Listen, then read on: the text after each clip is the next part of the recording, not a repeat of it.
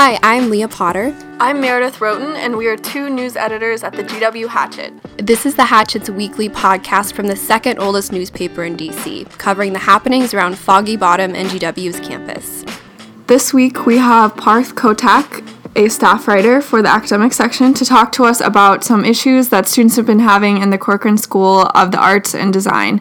And this is not the first time that Corcoran has faced controversy over the way they've handled some issues, but Parth is here to talk to us a little bit about some of the issues they're having with faculty and with their classes. Can you just tell us a little bit about why students are so frustrated? When I was interviewing students for this story, the three major complaints that I heard were that they weren't being offered the classes they needed to graduate, and they weren't learning what they needed from those classes in order to do well in their fields. Another problem was the number of out-of-pocket costs that they had to pay for their projects. And the third major complaint was a feeling of alienation from other students on campus. And going to your first point, what is the issue with classes? So what happened was when Corcoran merged with the Columbian College, they started to be subject to the class minimums, and so classes wouldn't make unless there were a minimum number of students enrolled in those classes.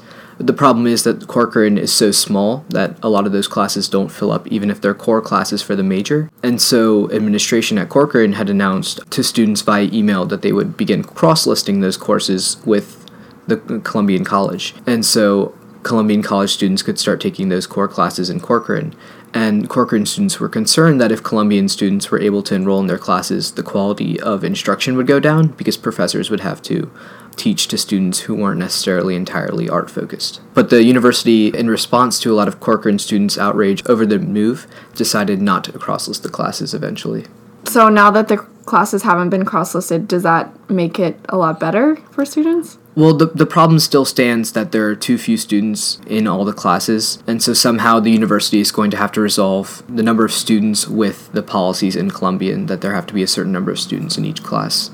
Why are things so expensive for students in their projects? A lot of it stems with the equipment needed for a lot of these projects that aren't included in the cost of tuition.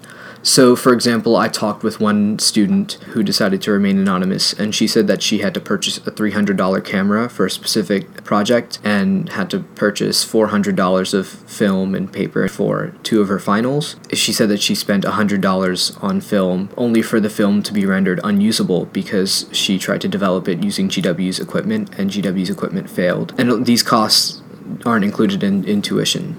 And so students aren't expecting to have to pay that. Right. And they already have to pay higher tuition than they had to in the past, because in the past, Corcoran's tuition was roughly $17,000 cheaper per year than before it merged with the Columbian College. Another complaint that I heard was that they have to take all these GPAC classes, and they don't really have anything to do with getting an arts degree. Can you talk a little bit more about students feeling isolated? That's something that is harder to quantify, but what did you hear from students? Students felt isolated at Corcoran, both by their classmates in other schools at GW and also by the administration, GW administration and Corcoran's administration. So I talked to one student who said that she felt like she was belittled by her Elliott and Columbian College classmates whenever she told them that she was a photo major, for example. There are also, with regards to administration, I heard some students say that the administration likes to pay lip service to caring about their issues and not necessarily actually dealing with the issues that they bring up. They feel like they have to be their own advocates because no one else is looking out for them. And how have they been advocating for these kinds of issues throughout the year?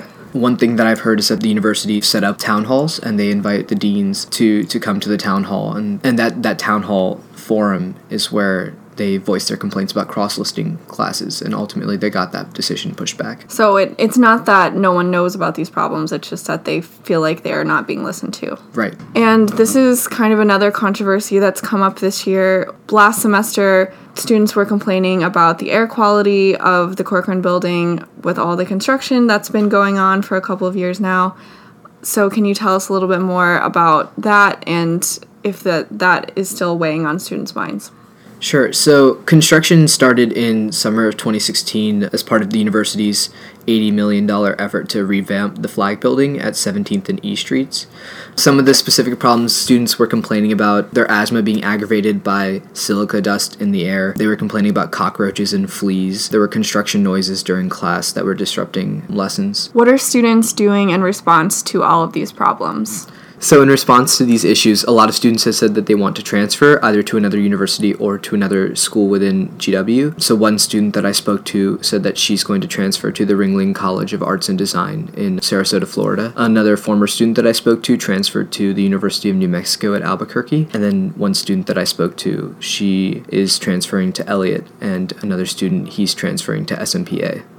Thanks for letting us know about the issues that the Corcoran's having, Parth, and we'll keep an eye on it. Sure, thanks.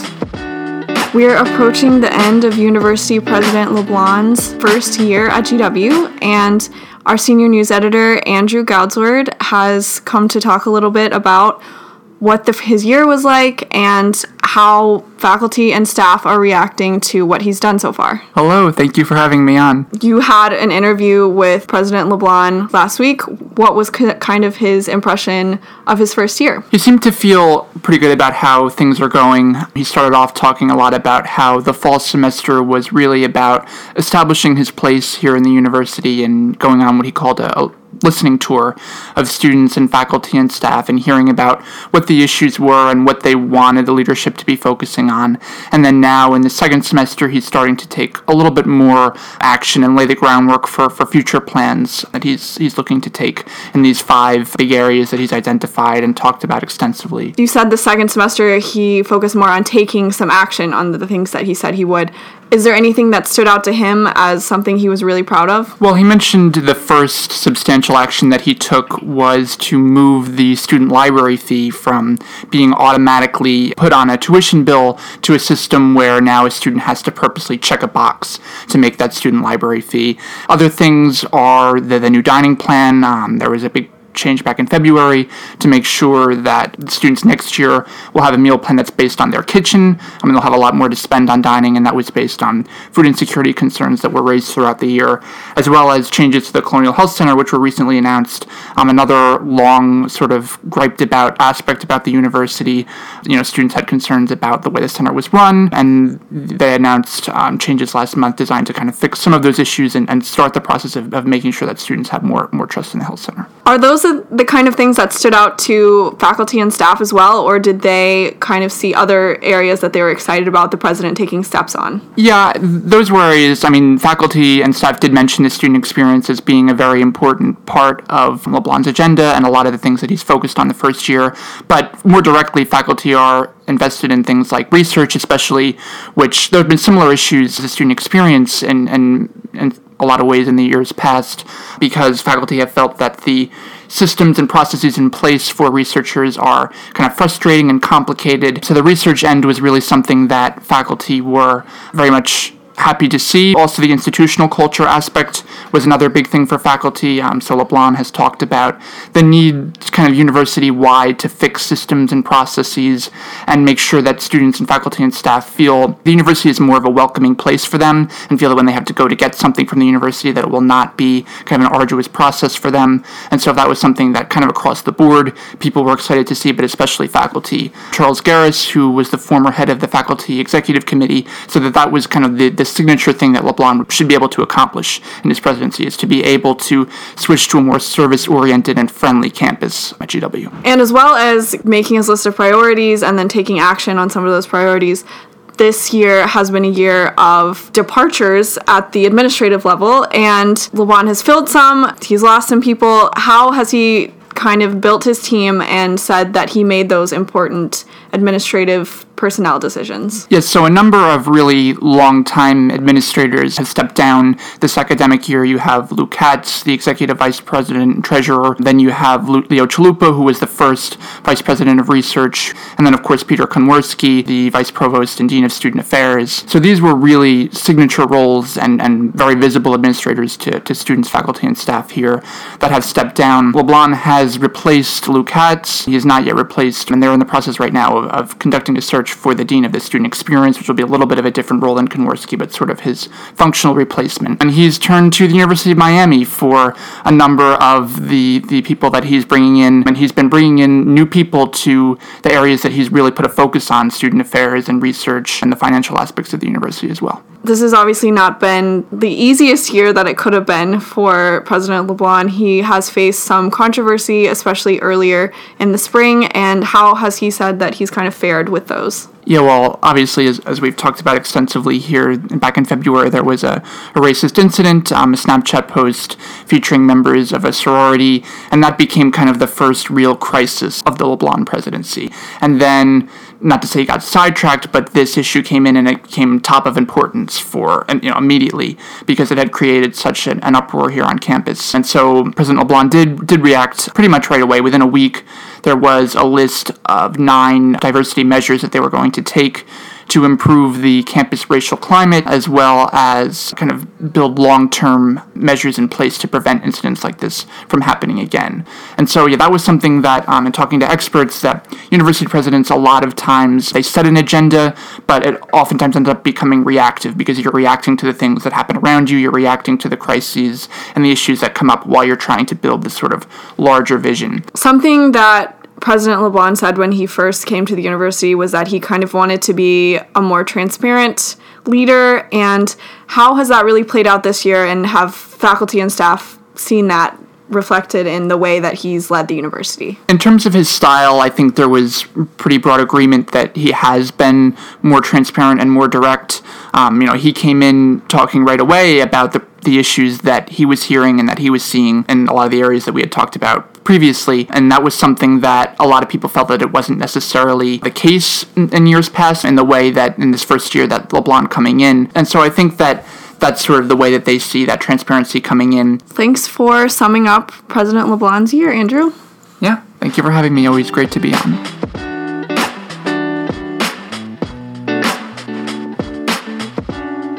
Danny is here this week to talk about another lawsuit against the university. This time it's a class action lawsuit. And Danny, what are these people alleging that the university did? So what the plaintiffs are alleging is that the university has breached their fiduciary duties under certain income security acts. Basically, it means that the university has not been acting in the interest of its staff and faculty when considering different retirement plans. And so how has that affected the plaintiffs? The plaintiffs are saying that there are so many different retirement plans offered by the university. They specifically cite an array of more than 130 different options. Providing all of these different options for university faculty and staff is putting an extra burden on those members, because they have to go through all of the options themselves and determine which is the best for them. And these faculty members don't always have the time or the financial assets to hire a manager to help them decide which one is best for them. Is this a fight that the plaintiffs can win?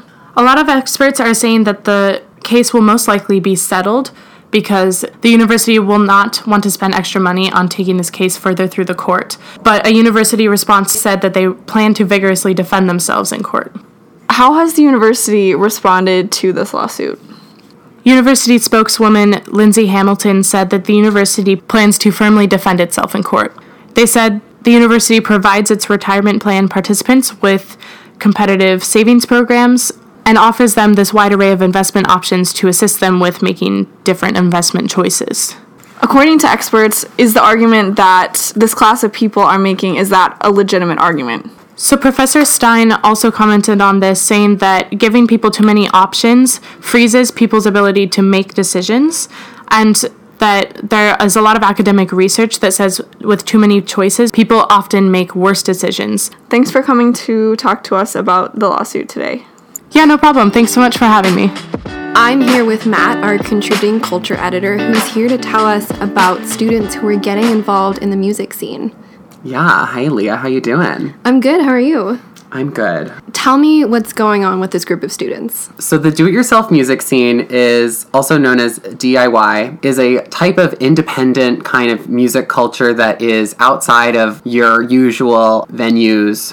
You wouldn't see the people who are in this scene like rocking out at 9:30, so to speak. These musicians are often students, and so these students that we talked to, they host concerts out of their own apartment. And so I attended one of these concerts, and it was sweaty. It was full of college students who were jamming out and bobbing their heads, and it was like I didn't know these places existed so close to campus. How did this get started? How did these students start bringing in these artists? So they moved into this apartment space in August, but Ben from Above the Bayou, which is the venue's name, told me that the apartment had actually had previous GW tenants who also hosted shows out of the same space. And he said that it could be traced back to like the 90s of this place like being a spot where you would host shows. The 3 roommates who live there are all involved in music in some way. They are varying in their degrees of, attachment to the DIY scene, but they all assist in booking artists from both out of state and local bands to come to their shows. And Ben told me he hosts a show a week pretty much. With finals, it dies down a little bit, but even then, like, they have 3-4 shows a month.